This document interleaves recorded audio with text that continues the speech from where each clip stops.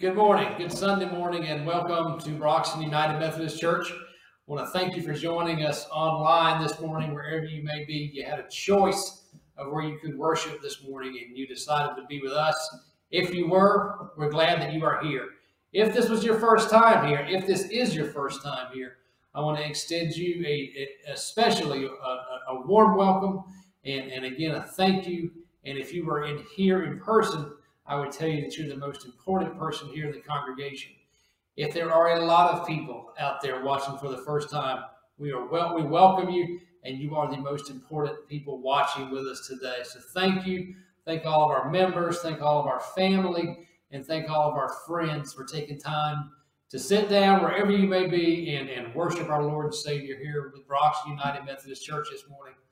If you were wondering what was going on there in the beginning of the video, I need to give a shout out and a big thanks, a big thanks to our congregation. What you were looking at there is you were looking at portraits of our regular attenders of our congregation, if you will. These portraits were made by some of the members of our congregation, and I walked in the sanctuary one day earlier this week, and they had been affixed to the pews. And not only were they affixed to the pews, they were affixed to the positions where these individuals and these families generally sit each Sunday morning. So as I'm talking to you right now, I am actually looking out over the congregation, out over the sanctuary, and I can see my brothers, and I can see my sisters, and I can see all these individuals and all these families sitting where they generally sit. And it was a beautiful gift from the congregation that I walked into again. And I know they're watching this morning, so thank you. You have no idea how comforting it is to actually look out there and see your faces this morning. In the way of announcements, and I do give church announcements. I have been giving church announcements these last few weeks. If this is your first time joining us, I will tell you like I've told everyone else these last couple of weeks. Generally, what I will do if we're meeting in person is I'll get up first thing. And that's the first order of business. We'll give church announcements. We'll let folks know what's going on at Broxton United Methodist. We've still got things going on at Broxton United Methodist. We're not meeting in person, but we've got plenty going on. We've got plenty of ministry. We've got plenty of outreach. It's all online, but it is reaching folks that we have never been able to reach before. And I believe that is a godsend. So I just want to make you aware. I'll give you a brief rundown real quick. We are out there on a couple places on Facebook. Facebook.com/Broxton Charge. Facebook.com/Broxton Charge. That is our church Facebook page. If you would like to join our church group, our church Facebook group, that is Broxton UMC Family. Broxton UMC Family. Go into Facebook, do a search for Broxton UMC Family, and pull the page up, and there's a little button that says Join the Group. Click that button and join with us. If you're a friend, if you're family, if you're a member, or if you just want to know more about us, maybe you just need to jump in with some folks and be encouraged, and that's what it's for. It's for encouragement. It's to provide resources to one another.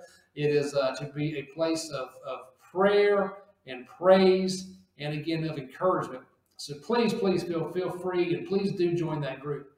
Our website is broxtonumc.wordpress.com. And we update that pretty frequently. Again, that's broxtonumc.wordpress.com.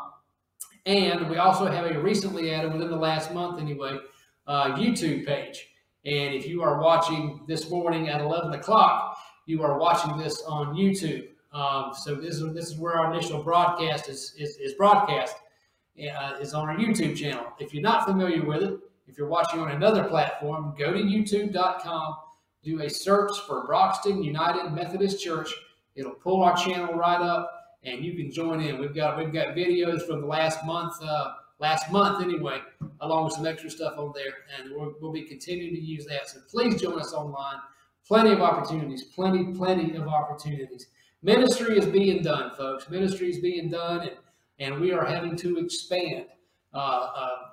We're having to expand our knowledge. We're having to expand our resources, and we're having to be inventive a little bit. We're having to learn from other people, and that is a good thing. It's good to be challenged. So ministry is being done, folks. Ministry is being done, even though we can't meet in person.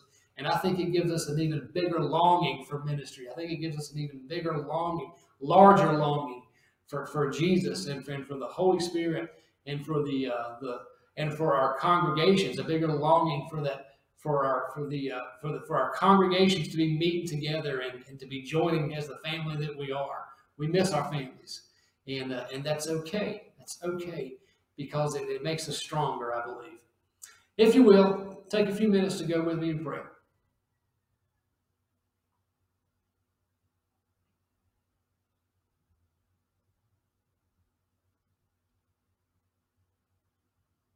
Gracious Heavenly Father, we continue to celebrate the resurrection of your Son, Jesus Christ, today. Lord, we recall his appearing to the disciples, and we recall him filling them with the Holy Spirit. Just a foretaste of the outpouring that your church would receive on the day of Pentecost. God, we long for that same outpouring today. We long to see an awakening in our local, state, national, and global church, unlike any that any of us have experienced in our lifetimes. Give us eyes to see and give us ears to hear what you may be doing now, in this moment, as we look forward to Pentecost and as we remember the birth of your church. Give us the fire of those early Christians. Give us uninhibited trust and uninhibited faith, and use us for your kingdom and for your glory, that the lost would be found and that the saved would be sanctified. In the name of Jesus Christ our Lord we pray. Amen. If you have a Bible there with you, handy, sitting by you, or if you have a Bible app handy, maybe you're checking us out on a laptop or a handheld device, and you have access to an app, turn over or locate 1 Peter. We're going to be taking a look at a few scriptures out of the book of 1 Peter this morning, right here in the first chapter, 1 Peter 1. And I'm going to give you a couple minutes to locate that. Maybe not quite that long. 1 Peter chapter 1. And we're going to be reading verses 3 through 9. First chapter, 1 Peter, verses 3 through 9. Peter writes, Praise be to the God and Father of our Lord Jesus Christ. In his great mercy, he has given us new birth into a living hope through the resurrection of Jesus Christ from the dead, and into an inheritance that can never perish, spoil, or fade. This inheritance is kept in heaven for you, who through faith are shielded by God's power until the coming of salvation that is ready to be revealed in the last time. In all this you greatly rejoice, though now for a little while you may have had to suffer grief in all kinds of trials. These have come so that the proven genuineness of your faith, of greater worth than gold, which perishes even though refined by fire, may result in praise, glory, and honor when Jesus Christ is revealed. Though you have not seen him, you love him. And even though you do not see him now, you believe in him, and you are filled with an inexpressible and glorious joy, for you are receiving the end result of your faith, the salvation of your souls. And that, of course, is the word of God for the people of God. And if you were in church with us this morning, the congregation would say in unison, thanks be to God. 1 Peter, the book of 1 Peter. And if you look back in verse 1, which we did not go over, what you'll discover are a couple things. This is written to a dispersed church. This is written to a church that has been scattered, that is scattered in various regions. And it's also being written to a church that is undergoing some kind of persecution. We're not exactly sure what kind of persecution that they were enduring. Some folks argue it was because of this, and some folks argue it was because of that.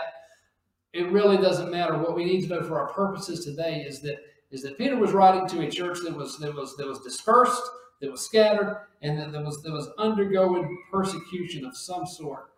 But I want to back up just a little bit before I get too deep into that, and I want to talk about Peter this morning. Just to reminisce, just to remember who Peter was, and some of the stuff that Peter went through. We remember that Peter was pretty bummed out after the crucifixion of Jesus. Peter was pretty bummed out. We talked about that, I believe, last week on Easter Sunday. We talked about Peter denying Jesus. We talked about, maybe it was the week before, regardless. Peter denied Jesus prior to his arrest. And we didn't talk about it last week. It was actually, we remember it generally on Maundy Thursday or Holy Thursday. But Peter had denied Jesus. He had denied knowing Jesus. Jesus knew that Peter was going to deny him. Jesus told Peter that he was going to deny him 3 times. Peter said, never. Peter said, Lord, I would never deny you. I would never turn away from you. I would die, Jesus, before I ever did that. And of course, we know differently. Peter certainly did deny Christ. He denied him 3 times. And he's dealing with this. He's dealing with this after the crucifixion of Jesus. He's not handling it well. But shortly, if we'll read in the Gospels, if we'll read the Gospel story of where Peter went, what happened to Peter a little bit later, just a little bit later, a little bit following the crucifixion, and the restoration that Peter experienced, you can locate that in the book of John. That's actually in the 21st chapter of the book of John. And we're going to see a new man emerged.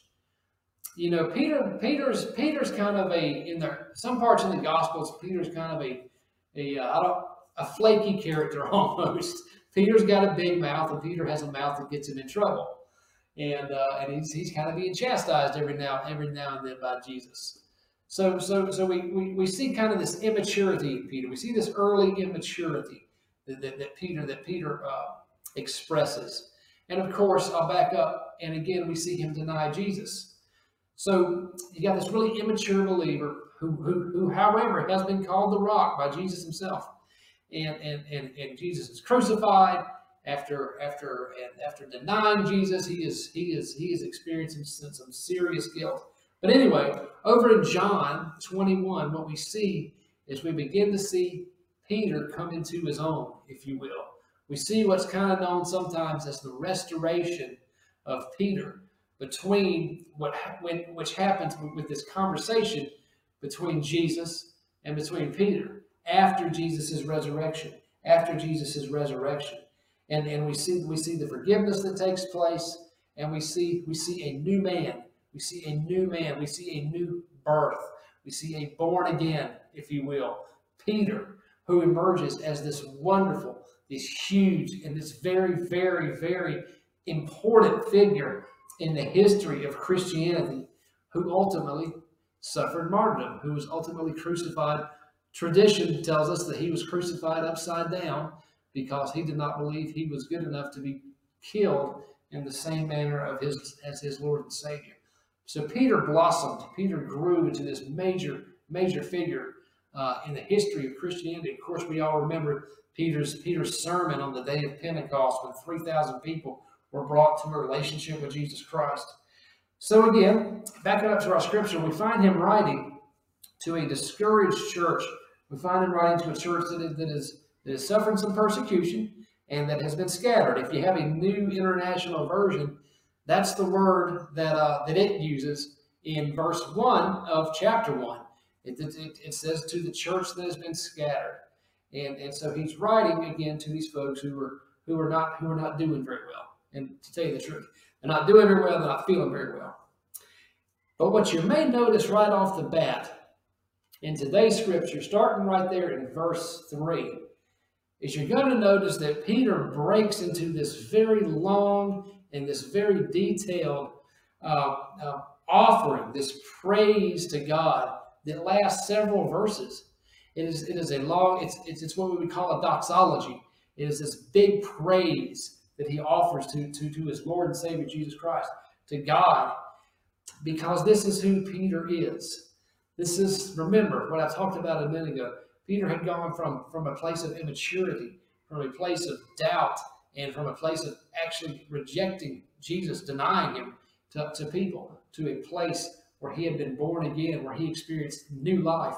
And as a matter of fact, he says those words exactly, that new life he mentions in these very verses. So yeah, Peter has reason to praise God, and Peter does praise God. And that's what these first few verses are just an exciting explosion of praise and worship out of the handwriting of Peter. And we begin to see one of our primary themes that we're going to talk about today emerge right there in verse 3. And that is the theme of hope. That's the idea of hope. And that is a major theme if you were to read the entire chapter of 1 Peter, the entire first chapter of 1 Peter. What you would learn is you would find out that hope is not just a primary theme here in this verse or in these verses, but throughout the whole chapter. Hope, hope, hope. And what does Peter call it? What kind of hope does Peter say this is? He says it is a living hope. Those are the words that are used. We have a living hope. And of course, as Christians, we know that that living hope is Jesus Christ. We know that that living hope is the resurrected Son of God, the very real, the very literal Son of God, the very real Jesus. Not some imaginary figure in the sky. Not some made-up God, not some impersonal God that we don't really know. These guys knew it. These guys saw it. These guys witnessed to him, and these guys wrote about him. A real Savior, a real Lord, a real risen God to whom we can have a very real, and they did have a very real, and we have a very real and personal relationship with this Lord and with this Savior. That's the living hope. That is the resurrected Jesus, who is the living hope of the world, not some far-off God that we can't really have a relationship with, not some far-off impersonal being, the real Jesus. And that's what he means with hope, because we know the reality of who Jesus was, we know the reality of who Jesus is, we know the reality of God, the Father, the Son, and the Holy Spirit. So hope in Jesus. Hope in Jesus and hope in salvation. Those for Christians. That's what Peter is showing these folks in these early verses. These folks who were undergoing some kind of persecution. Here's your hope. Your hope is in your salvation. Your hope is in this risen, this very real Jesus Christ. That same hope, that same real Jesus is just as pertinent to us today as it was these early Christians 2,000 years ago. Just as pertinent, just as real as it was, as he is 2,000 years ago. Secondary theme that I want to point out in these scriptures is the theme of suffering. The theme of suffering. And these are things that we've kind of fairly recently talked about here at Brox United Methodist. We've had several sermons and scriptural studies on these themes of hope and this theme of suffering. We talked about suffering for the cause of the gospel, which are some of the words that Paul wrote in some of his epistles. Suffering is a major theme. It's also a major theme in some of these in the scriptures that we're taking a look at today. So hope and suffering. The last several weeks, really, we've talked about the theme of hope. When churches first began not being able to meet in person, that was pretty much the theme of a good majority of preachers, I believe. To the best of my recollection, it was certainly a theme of mine those first week or two was hope. That we're not a people of fear, but we are a people of hope. And why we have this hope? We talked about it all the way back then. We have this hope because of Jesus Christ. So hope and suffering. Hope and suffering. Those are two themes that you see here in these few verses, verses 3 through 9. Christians under persecution. We see here in verse 6. I want to reread those things just a little bit. What Peter says in these two verses, verses 6 and 7 in particular. Because I want to talk to you a little bit more into detail about suffering and hope and where our hope comes from and how this applies. How does this apply? That's what everybody wants to know, ultimately. How do I apply this to my life? How do I apply this to whatever's going on in my life, in our culture, et cetera, et cetera? How do I make this real? How do these words translate into where we are right now? So let me read you verses 6 and 7 once more. In all this you greatly rejoice, though now for a little while you may have had to suffer grief in all kinds of trials. There's your suffering. There's their persecution.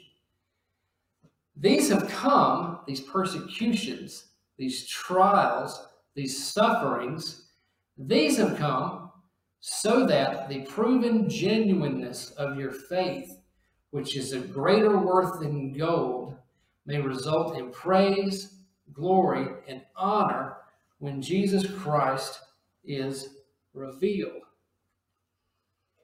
Suffering, hope, and he even gives us a reason for it. He even gives us a reason so that the proven genuineness of your faith, of greater worth than gold, which perishes even though refined by fire, may result in praise, glory, and honor when Jesus Christ is revealed. Hope, living hope, real hope, comes from Jesus for Christians. We've talked about it, and we've talked about that hope that we have in the midst of suffering. That hope that we have in the midst of suffering. Now, these Christians that we're reading about right now, they were going through a different kind of suffering. They were going through a different kind of problem than we are going through right now. But I think we can certainly apply this to what we are going through in our own culture, in our own context, if you will. So how are we suffering? Considering what we're going through, consider what we're going through in our nation, in our state, in our local, in our global, really, context. How exactly are we suffering? And these are questions only you can answer. Everybody's going to have different responses to this, but I want you to think about ways that you are suffering, the ways that you are being troubled given our current situation. Are you being troubled? Are you suffering physically? Is this causing some kind of physical suffering for you? Are you suffering mentally? Is this causing some kind of emotional anguish for you? Are you suffering financially? Is this causing a financial strain? What we're going through. All of us have different responses to these. There is no one answer or two answers. All of these are going to be different. But I want you to think about them because, first of all, I want us to make sure that we're really suffering. First of all, I want us to make sure that we are truly and really suffering. Some of it is. Some of the suffering that we talk about, some of the anguish, some of the problems that we talk about in our lives right now is very, very, very real. Very, very, very legitimate. Some of it is very, very, very selfish. Some of it is very, very, very self-centered in the ways that we believe or that we perceive that we may be suffering. And I would hope as Christians we could, if we were honest with ourselves, that we could answer those questions truly. If not, if you can't determine, if we are unable to determine if our ideas, if what we think is suffering, is real suffering, legitimate suffering, we need to take those things to God. We need to take those things to God, and we need to allow the Holy Spirit to work and to show us and to reveal to us whether or not we're truly suffering in some areas or whether or not we are being selfish in our sufferings. What do you mean by selfish, Brother Jared? I'm going to give you an example, and it's not going to make me a whole lot of friends. But a great example is that it never ceases to amaze me how willing so many of us are, to follow God, how willing so many of us are to claim that we respect life, to claim that we are followers of Jesus, to claim that we love our neighbors, all the way up until the point where it affects our pocketbooks, or all the way to the point where it affects our lifestyles or our comfort. So that's why I ask, are we truly suffering in some of these areas that we believe we're suffering? Or are we, a lot of times, just being self-centered and selfish and call it what it is? Sinful.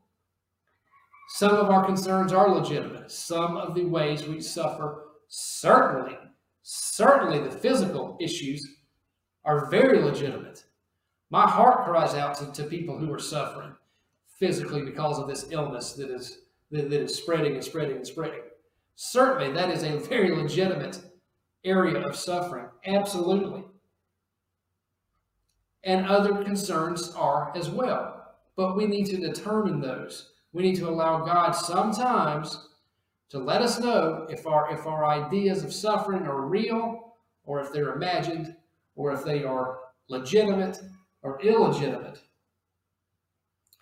Here's something we can start. Here's a good way we can start asking some of these questions. Where are our hearts and our minds spending the majority of their time? Right now, in our current context, where are our hearts and our minds spending the majority of their time? What do you mean by that? Well, here's what I mean. In other words, are we concentrating more? Are we concentrating more on how I'm suffering during this time? Whether it's imagined, real, legitimate, selfish? Are my heart and my mind more on these things, or are they more on the hope that we have in Jesus? Where is my heart? Where are my heart and my mind spending the majority of their time right now? Am I thinking more about how I'm suffering, whether that suffering is real or imagined, legitimate or illegitimate? Am I thinking more about those things as a Christian? As a Christian, this is not for non-Christians. As a Christian, am I thinking more about how I'm being affected, how I'm suffering, whether that's real or not? Or am I thinking more, is my heart and my mind more geared towards the hope that I have in Jesus Christ? And that's the main point that I'm getting at, folks. Where's my mind? Where's my heart? Where am I concentrating my efforts, my heart the most? On Jesus, on hope, or on the idea of suffering, whether it's real or not? Are my heart, here's another one for you. Are my heart and my mind more focused on worldly things, or are they focused on what God? Here we go. Are my heart and my mind more focused on worldly things than on what God is potentially doing in His church, on this world, in this moment? Am I worried more about me, or am I worried more about Jesus? Am I worried more about me, or am I worried more about God's kingdom? Am I worried more about me, or am I more worried about the work that the Holy Spirit might possibly be doing during this moment? What am I thinking more on? Where is my hope? Where are my thoughts? Where is my heart? Is it on suffering, or is it on the hope that I have in Christ? Is it on my selfishness, or is it on what God is doing in this moment? I'm going to set myself up for some ridicule here, folks, but that's all right. That's all right. I'm okay with setting up myself for a little ridicule, because that's what we do. That's the risk that preachers take. Preachers should be setting themselves up for ridicule every now and then. That's part of the job description. But personally, I believe that God is in the process of doing something big right now. I don't think that God is the cause of sickness. Let me be perfectly clear about that. I don't think God is the cause of sickness. I don't believe that God is the cause of sin. I don't believe that God is the cause of death. But I believe that He'll work through anything for the good and for His glory. All day long. He will work through anything for good and for His glory. And I think God is doing something big right now. I think God is doing some incredible work during this time. And I believe that the Holy Spirit is moving like nothing that most of us have ever seen before. I believe, folks, that we are in the absolute midst of a real 21st century revival of God's church. A true revival, unlike one that any of us have seen, whether anybody alive today has seen in their lifetimes. But I'm not the only one. And I can be ridiculed for that if that's how you feel, that's fine. But I don't think I'm blind, and I don't think I'm making this up, because other people are seeing it too. Other people are seeing the way that God is working through us in this time. We are seeing the works of some incredible ministry like I saw at the beginning. Think about this. Think about this for just a second. Think back to last Sunday. Think back to Easter Sunday. Do we realize that more than likely, more people across the globe heard the gospel message of the resurrection of Jesus Christ? More people heard that last Sunday than in any single one day in the history of Christianity.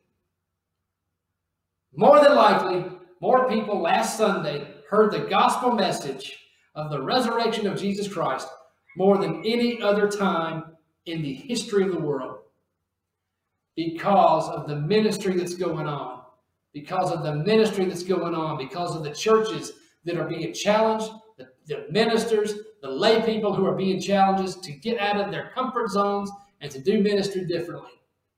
More people heard the gospel last week than ever on any one single day. Yeah, God is doing some wonderful, wonderful things. And I don't know what else you call that besides a revival. I don't know what else you call that besides an awakening. There's a yearning. I hear it in my own congregation. There's a yearning in people's hearts to want to be together, to want to be together as family, to want to be together as a local body of Christ. You hear that. You see people praying more. And this is just, I can only testify to what I see locally. But you see people praying more. You see people talking more about God. And you see this thing starting. You see this snowball, and it's building, and it's building, and it's building. And that's God all day long. No, I don't believe God causes sickness. I don't think he causes death. But I think he works through anything. And I think this is our time. I think this is our time, church, to respond, and to respond faithfully and faithful. I called it this morning in our prayer, uninhibited faithfulness, uninhibited faith, uninhibited obedience, because that's what God is doing, I believe. And I'm not the only one. I'm not the only one. I read another article this week, and I'm going to read you a portion of that in just a second. But here's some words that I wrote this week too, because I got to thinking about this whole idea of wanting to go back to normal. Folks, I don't really want to go back to normal. I don't really want to go back to normal. And I'm going to elaborate on that right here in these words that I'm about to read. You see, some people, some just want to go back to normal. As a Christian, this is me, as a Christian witnessing some pretty incredible manifestations of God during this time, I don't want to go back to normal. I don't want to go back to church as usual. I don't want to go back to the same old routines within our same little comfort zones. Not when God is so clearly exposing his kingdom as we are unable to meet together in person. Just on a local level, we're seeing people longing more for God. People are praying more. The unsaved are being saved, and the saved are being drawn into deeper and more meaningful relationships with other people and God. We are hurting. We are hurting for that in-person Christian community, that togetherness that, if truth be told, we took for granted for so many years. I want to see this awesome thing that God is doing continue to explode, continue to grow, and continue to disperse throughout the world. I want Christians to get caught up in an undeniable move of the Holy Spirit, where people are being born again, transformed, and sanctified. In a similar vein, a pastor by the name of Carolyn Moore up in Evans, Georgia, wrote these words in an article this week. She wrote, "Some of us are waiting for that old normal to roll around again so we can get back to a more comfortable religion. But what a shame it would be if all we get out of this crisis is a hunger for sitting in a church building once a week. What a shame that would be." Folks, Jesus is doing a new thing, Reverend Moore writes. He is moving in power all over the world right now, and he is revealing himself to non-believers and creating miracles in spiritually dry places. It is time to join him. It is time to toss the things that you keep wanting to come back, that don't need to come back, both in your spiritual life and in the rest of your life. Toss those things out. Let the things that have no life for you die so that you can begin to live like Jesus is Lord. Well, I'm going to repeat that one more time. Let the things that have no life for you die so that you can begin living like Jesus is Lord. Folks, I don't feel like I'm suffering in this time, and I know people are. And it's not because I'm not concerned. Of course I've got concerns. Of course I've got financial concerns. Of course I've got emotional concerns, family concerns. But I don't feel like I'm suffering, folks, because of the hope that we have in Jesus, because of the work that I have no doubt that God is doing. Are our eyes, are our ears, and are our hearts open to God during this time? Or are we more concerned about ourselves? Are our eyes and our ears and our hearts open to God? Or are we more concerned, are we more worried about temporary, worldly things? What's on our mind more? What's on our hearts more? Pray with me if you will. Gracious Heavenly Father, we thank you, God, just for the gift of the Sabbath. We thank you, Lord, for the gift that it is to worship together wherever we might be this morning. Jesus, we recognize the work that's going on right now for your kingdom, God. And I just ask you personally to open up my own heart, open up the hearts of your church, open up the hearts of all believers. May we be receptive to the work that you're doing.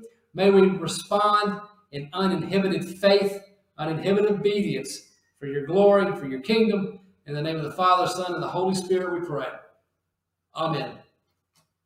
And as I tell you each week, may the grace of our Lord Jesus Christ, the love of God, and the fellowship of the Holy Spirit be with you always. Have a wonderful week.